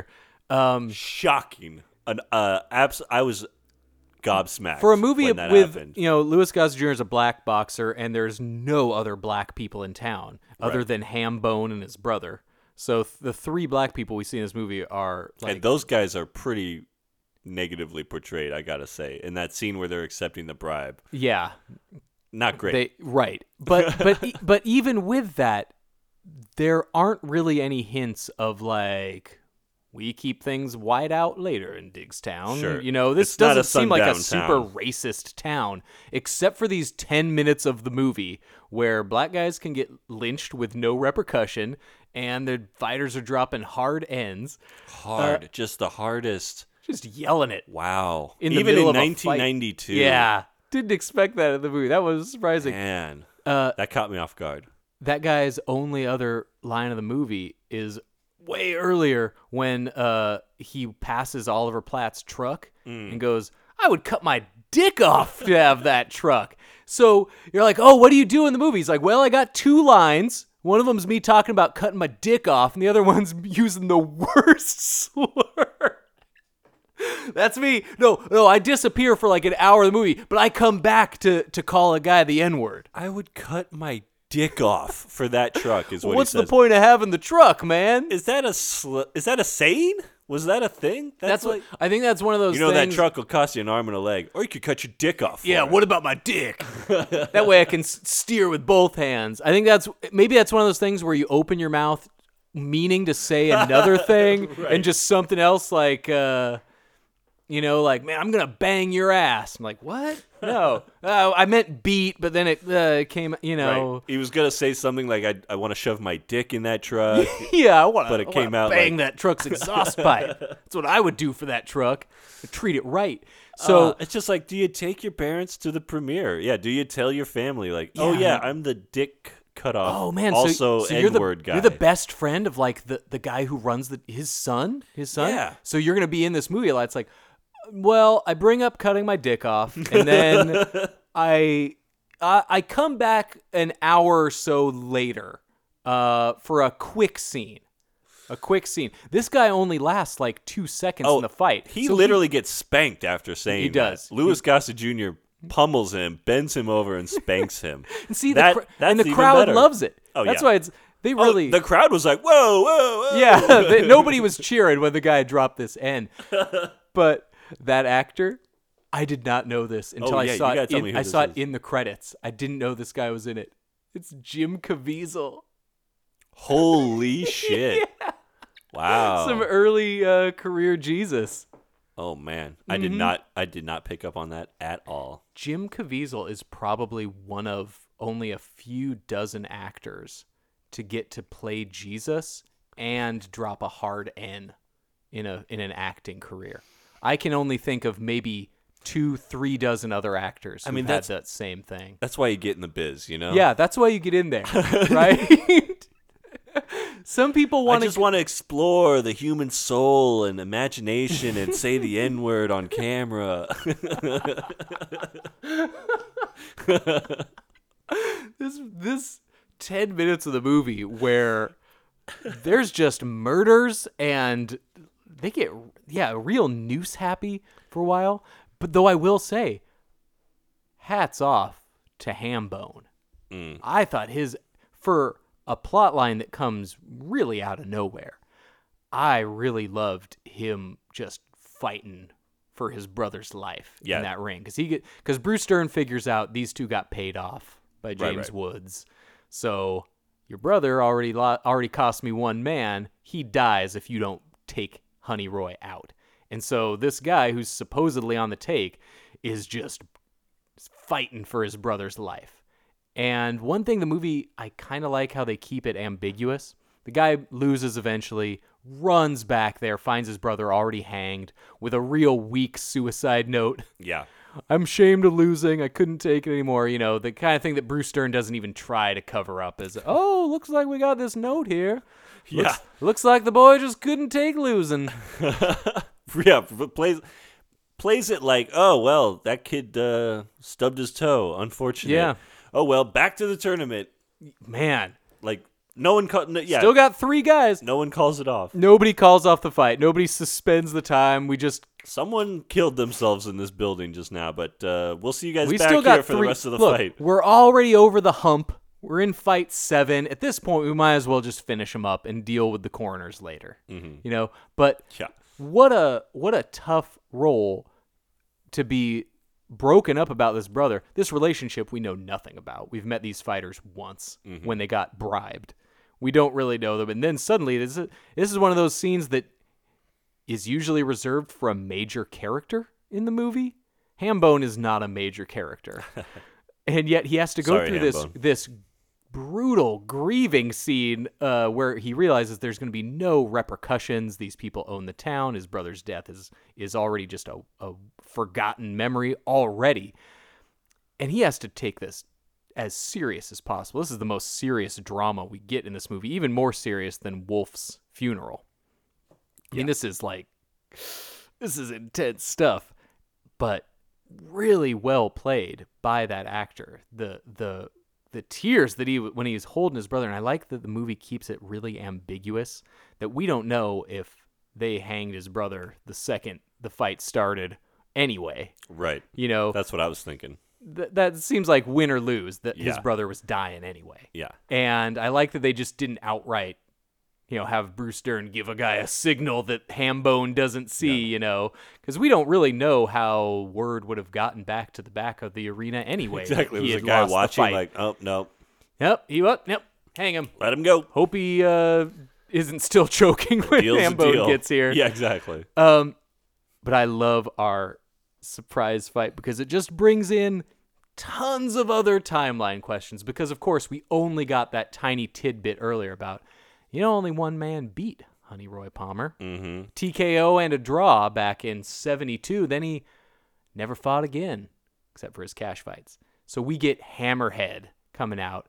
This guy, if one guy was named Tank, this guy looks like an absolute beast. This guy's intense. And again, when did Hammerhead and Honey Roy fight, right? Their last fight would have been 72. Hammerhead looks to be like a 30-year-old man. Willie Green was born in 1966, the guy who plays Hammerhead. Okay. Just so we're clear. He looks like a young man. He was barely 30. So he knocked out Honey Roy when he was like an 8-year-old. When he was like 8 years old, yeah. No wonder this guy's such a legend. According to the canon. Okay. So Hammerhead, I was already getting all these Punch-Out vibes because all these guys it's just Louis Gossett Jr. facing these boss battles. This guy is Hammerhead is straight up just Mr. Sandman from Punch-Out. He's even just like, say goodnight, Mac. Like he's how's this feel? Boom, boom, boom, boom. Yeah, it's such a timing my combos and now for a real knockout. Right? Oh, totally. So Punch-Out. But yeah, so Roy lost to Hammerhead in 72. And they had made this deal during the long fight negotiation table meeting that there has to be a resident within the county. Because if they're a resident of this county, they're Diggstown people. Mm-hmm. And James Woods, now you can't go moving in anybody after the fact. Well, of course, Bruce Dern does. Every loophole that Bruce Dern exploits, even James Woods is just like, well, nevertheless. When Bruce Dern sends his son Robbie out there to walk out and then walk to the back to seemingly forfeit, but not Bruce Dern's officially. like, yeah, he never stepped foot in the ring, and it's like, who the fuck cares? He didn't fight. Like, how's that? And then they're like, is that a rule? Is that the rule? They look to the ponytail guy. Is that right? Yeah, and Ponytail Bookie's like, yeah, that's the rules, man. I don't make them. if both feet didn't clear the plane of the ropes, like, hold on. But, like, where's the rule book There's here? no official here. It's just a bunch of guys being like, that's the rules, man. That's how they play it. That's what we're doing. That's how it works. Sounds Bruce about Dern comes right. up with all these, like, Digstown rules. And even, again, anytime they bring up one of these ridiculous plot points, James Woods and Oliver Platt always have to be the audience being like, wait, what kind of kindergarten rule is this? Yeah. Because, everybody in the crowd's going, wait, what? Yeah. This just because the man stepped on the apron of that ring. Yeah. Looked Honey in the eyes and then walked back. Looked like a fool. How would you live with yourself in the town of Diggs after doing that? This town of Diggs. This town of Macon Diggs. But Hammerhead, this 30-year-old man who, here's what I want to know. I just keep having more and more of these Hammerhead questions. Apparently. How much and why does Hammerhead just want to fucking kill Honey Roy Harper? He moved back. Got a vendetta against the guy that he's already beat twice. Beat him twice. 20 years ago. When he was just a boy. Yeah. And then he's like, uproot my life and move back to Diggstown under cover of darkness so I can be... How much could Bruce Dern have paid him? Exactly. What was Bruce Dern offering Hammerhead? And Hammerhead's like, I just want to beat that old son of a bitch one more time. I've already beaten him twice, but my gloves haven't tasted his face in 20 years. It's been 20 years. Surely in that time, my career has progressed as a boxer beyond this old man that I had probably no memory of because it was 20 years ago. Yeah, boxers aren't remembering their fights from 20 years ago. God. How badly does he want to just beat Honey Roy Harper's ass to move back to Diggstown just to be the 10th man? Like, all of these... Everybody in this movie had to have been paid off. Where's this money coming from? Yeah. Who's putting up the money? I don't know how much money it would have took to get Hammerhead to move officially back to Diggstown. I would have loved in the movie if, like, towards the end, they're like, gonna bring out the secret guy, and his partner's like, so, to Bruce Dern, like, did you get Hammerhead? He's like, no, he passed, but we got someone else. He passed on the deal. Wasn't for him, but we assumed that his feud with Palmer would still be raging inside of him 20 years later. Turns out 2 fights is not a feud. Yeah. 2 fights that you won, one of them decisively, that put the man out of regulated boxing for good. Turns out Hammerhead just shut the door. He's good. On his feud with yeah. with Old Huddy. He was at the MGM in Vegas this week because he's an actual boxer. Yeah, because this man is in his boxing prime, as you can tell by his physique and his relative youth compared to everyone.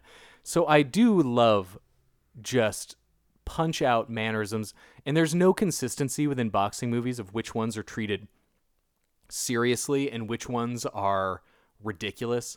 A movie like Gladiator gets called ridiculous because Brian Dennehy headbutts a man into the front row. Yes. A movie like Diggstown is called ridiculous because a man takes 10 fights in a day and Hammerhead is just tenderizing him like a side of beef for way too long. It's like all the Rocky movies, though, where people are getting beat beyond recognition. They're not even putting the guard up anymore. If you, defense, just in a boxing match, if you are at the point where you can't even raise your fist to block your head, they call the fight. Yeah, they don't just let you get punched around. If you are showing that you cannot defend yourself, the ref steps in, and every boxer in Diggstown, they only know to throw their full. Nobody's setting up a jab to land a cross. They're just swinging haymakers. That's why it's so impressive when Hammerhead comes out because he actually is like doing the moves. Right. Yeah. This guy actually moved more like a boxer.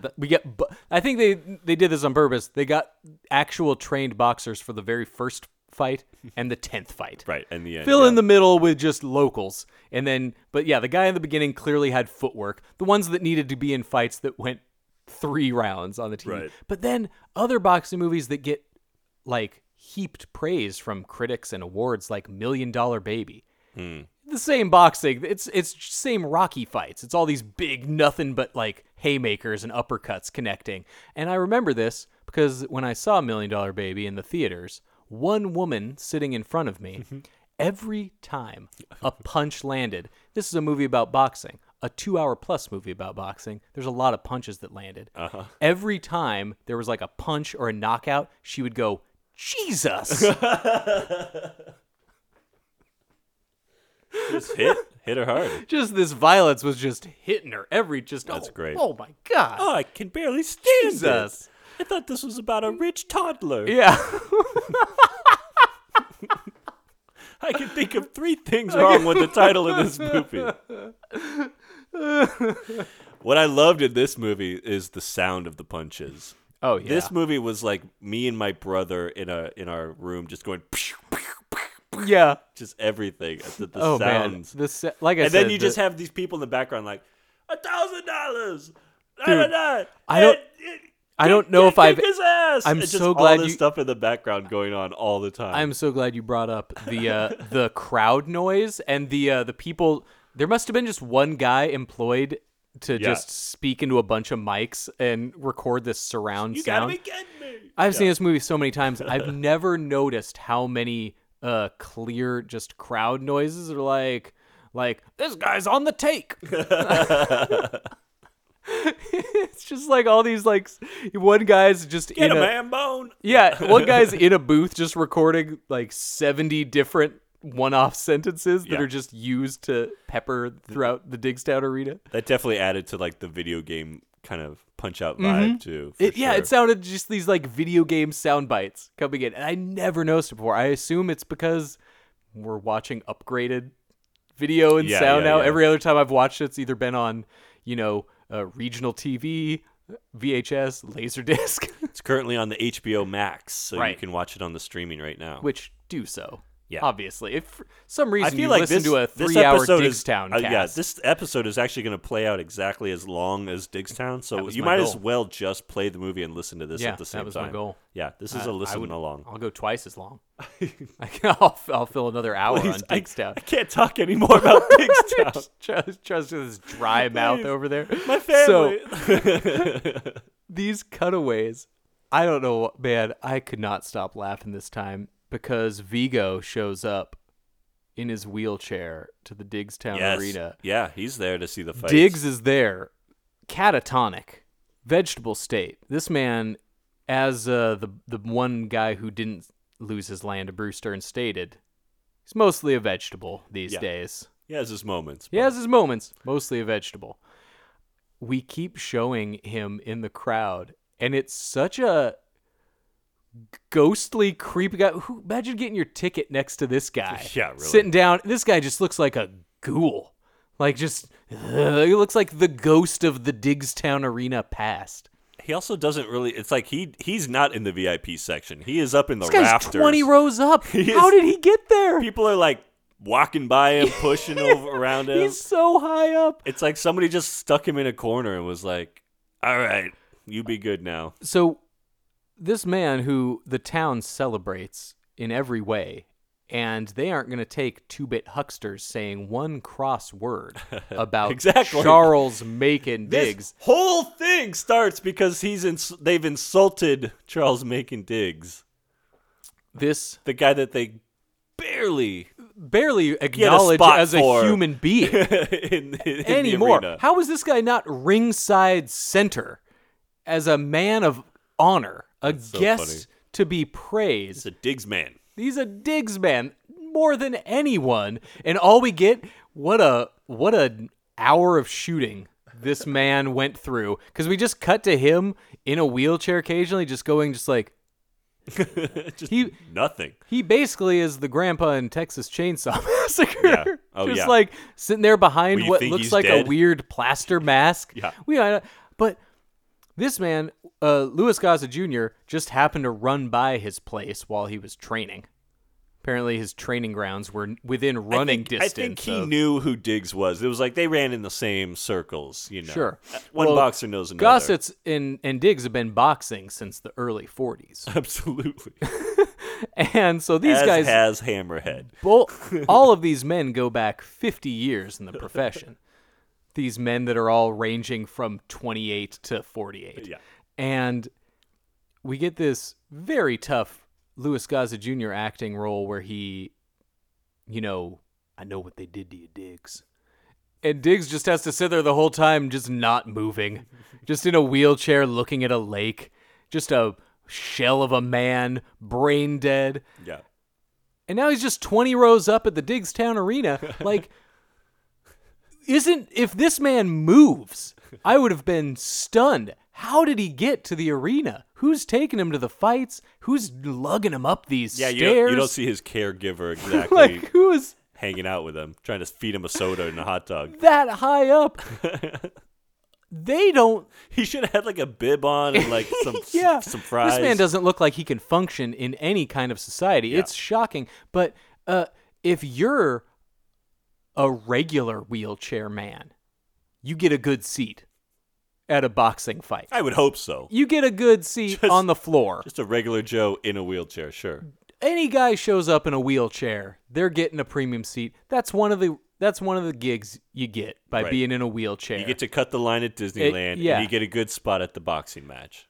But the man that the town is named after for his legendary boxing exploits at the biggest boxing fight that only started because of Diggs is like in obstructed view seating.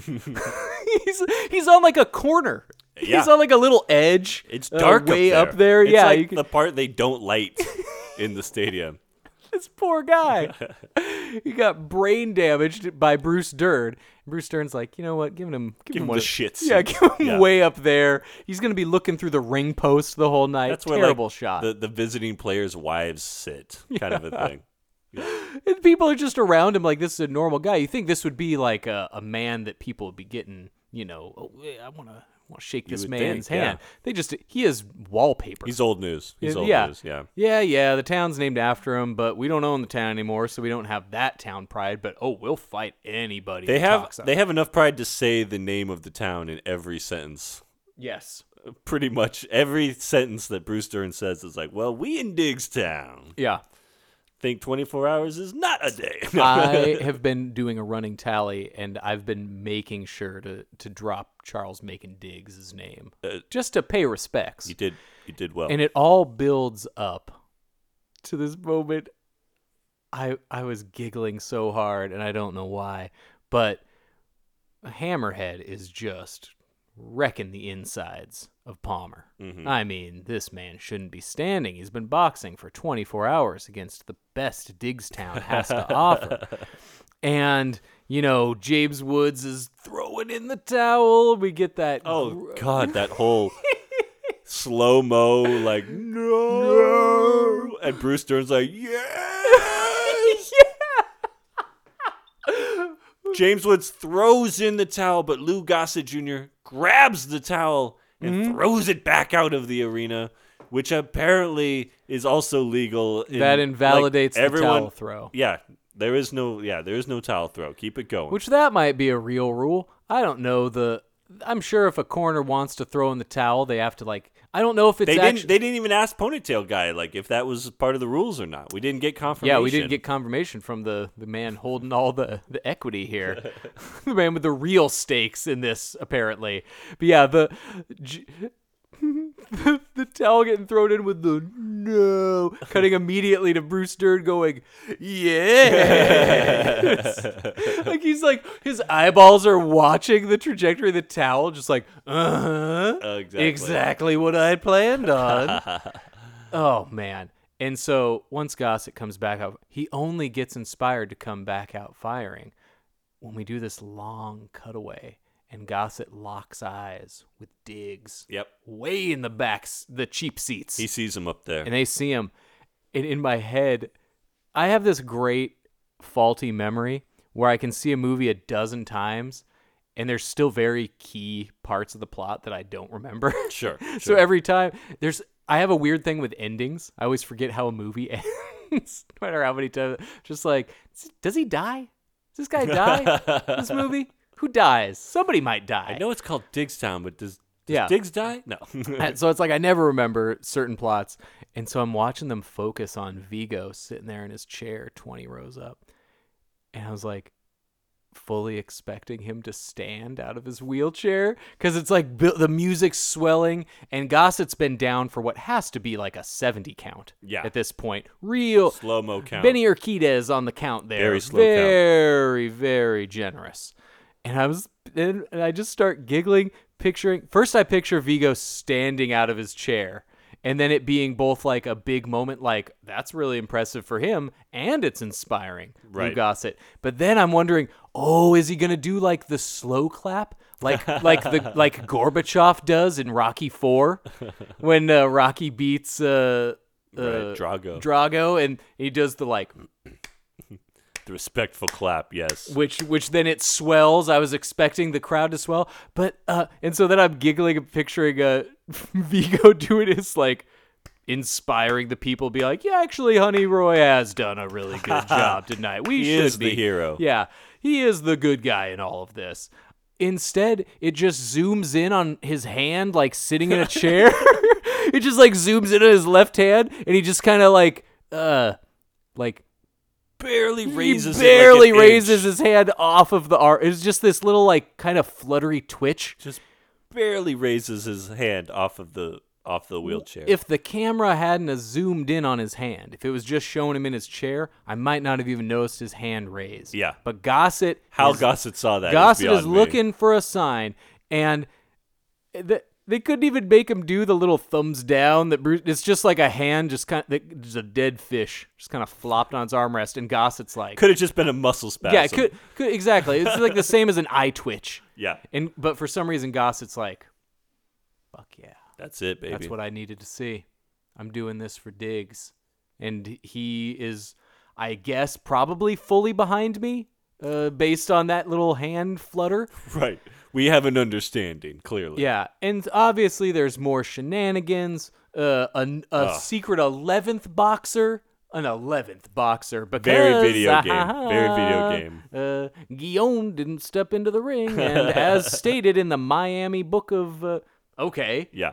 And that's when it's the same prisoner that we saw working over Tex Cobb in jail. We're getting some characters reintroduced that we never even considered were actual characters. The warden comes back, yeah. Everyone. The one character all these that comes prison back guys come back is a guy that I would have assumed is a background character because he's the unmentioned fighter in the fight with a main character. Right. They aren't going to say like, man, you really took Minoso Torres to the limit there. Nope.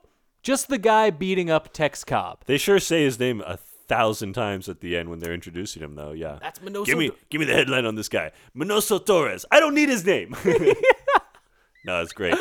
And so Woods then gets to do his own little like, but he had already gotten a Torres, and then it's the classic like, I knew that you knew that I knew that you knew that I knew. These people gotta have backup plans to the backup plan to get to the backup plan. Yeah. All for like $120 with a couple of gift certificates to the Red Lobster. I know what happens to Hammerhead after he loses. He's like, well, can I stay? Yeah. Or do I have to remain in Diggstown as part of this bet? Like, how long's the lease on my basement apartment? It all builds. I earlier called the Bruce Dern rallying speech to his men his best moment. Maybe the greatest line in the movie is right after Bruce Dern loses everything. Loses the whole town. Yeah. He's fucked. He just kind of gets up, and he's not flipping out yet, but he's getting out and trying to leave his row. And some guy's blocking the end of the row, and Bruce Dern just goes, do you mind? I just lost this piece of shit town. Yeah. Why? And then right after that, he comes up to his other guys like, what are you guys so upset about? You didn't lose everything like I did. It's really I love rubbing how it in. He's not like having this like breakdown. Yeah. He's just like talking to people just like, oh yeah, you think you're doing bad? I just lost this whole piece of shit town. Okay, so I win. Yeah, maybe let's put things into perspective, boys. I win as the loser. Yeah, I'm the most loser. Yeah. Well, he has a great freak out then when he tries to pull the gun, and Gossett Jr. gets to hold him back and let Hambone. Gossett's like, I'm all beat up. I can't do it. My hands hurt. You gotta punch this guy for my me. My hands hurt, Hambone. So Hambone, trades one punch for his brother's life. Yeah. Now we're even. Not a lot of justice for Hambone. Even getting to punch Bruce Dern one time. This deserved a pouncing and this deserved more fists. Hambone needed a little more. Oh man. And then it just kind of then we're just like boom, boom, boom, boom, then it ends. Then it ends. Yeah. Again, no money is ever exchanged. I don't know how James Woods and Lou Gossett Jr. just sit on in a bleacher at the end going, and James Woods the last lines are, what you did couldn't have been done. Well, now you inspire me. The end. You never really got to know these people. You don't know where they're going next. And you don't know what's going to happen to any of them. It's not clear if Bruce Dern's about to go to jail for all the crimes he's committed, or if he just got punched and that's that. Yeah. It doesn't so really funny. sound like he's going to jail. It really makes it sound like he's just he's just out of money. Now I got to start over. He's already thinking about the next con, I think. Yeah, exactly. Yeah. These guys are, it's like, what did we learn here? It's that like. But there's so many people that are in on the take that when you start dividing it up, you can't do a money exchanging scene because it's James Woods then talking to like 180 people going like 142 apiece, boys. And all it took was Honey Roy Palmer just getting the life beaten out of him for a 24-hour period. Exactly. Just shortening his lifespan by years. Shaving those years in one off. Day. In one day. all for like, a cool $200 or whatever it is. I still don't know. They do get a car. Way back at the beginning, how cool does Bruce Dern handle his son getting immediately swindled out of that Corvette? All it does is like, kid. Well, I do understand that you now own my son's car, so... These people take betting very seriously. Like, it's the word of God. Yeah, nobody tries to there's to no weasel out. There's no like, come on, it's just a kid. Yeah, I didn't know you were serious. He's just a kid. Give him his car back. Yeah, come on, man. I literally gave it to him 20 minutes ago. Like, it's got to be illegal for an under 18 youth to be gambling in Everybody's Georgia, right? got to have their own code. I don't know, man. Bruce Dern might have swindled an entire town out of everything they own. But this guy respects a bet. He's eaten up. He just lost this piece of shit town. He's obviously pissed at it, he's about as pissed as a guy who like just spent his paycheck. Not a guy just like, well, I've been swinging my dick around town for the last 20 years as the owner, flaunting it. Oh, well. Nevertheless. Yeah, nevertheless. Everybody it is what it is. They just all respect a con in there. Everybody, Diggstown. It's Diggstown, baby. A home for cons. I love it. I'm going to watch this movie again in like 2 years. Forget it, Jake. It's Diggstown. Yeah. Forget it, James. James Woods. Oh, what a flick. I love this movie, man. I have so many problems with this movie, and I love every second of it. Exactly. There I you go. get so much joy out of this movie. I am really glad it eventually... I wish I could see this in the theater. Apparently nobody else wished they could see it in the theater. I think you're going to be the literal only person who's ever said that. I'm never going to get to see it on the big screen. No. But I'm going to watch it a bunch before I die. Well, I think it's come to this. That is a positive. Like, if you write that on the Letterboxd review, I will see this a bunch more times before I die. That's a review right there. At a certain point in life, I recognize there are thousands of movies better than Diggstown out there. Movies that I have watched and movies that I have loved. I am going to see Diggstown so many more times before those movies before I die. For every Jim Jarmusch movie that I watch, I will have at least watched Diggstown twice. There you go. For every Fassbender movie that I might watch, I will watch Diggstown 5 more times. It's just how things are going to be. I'm going to hold you to that. I have my. I'll keep my tally. Yeah. The same.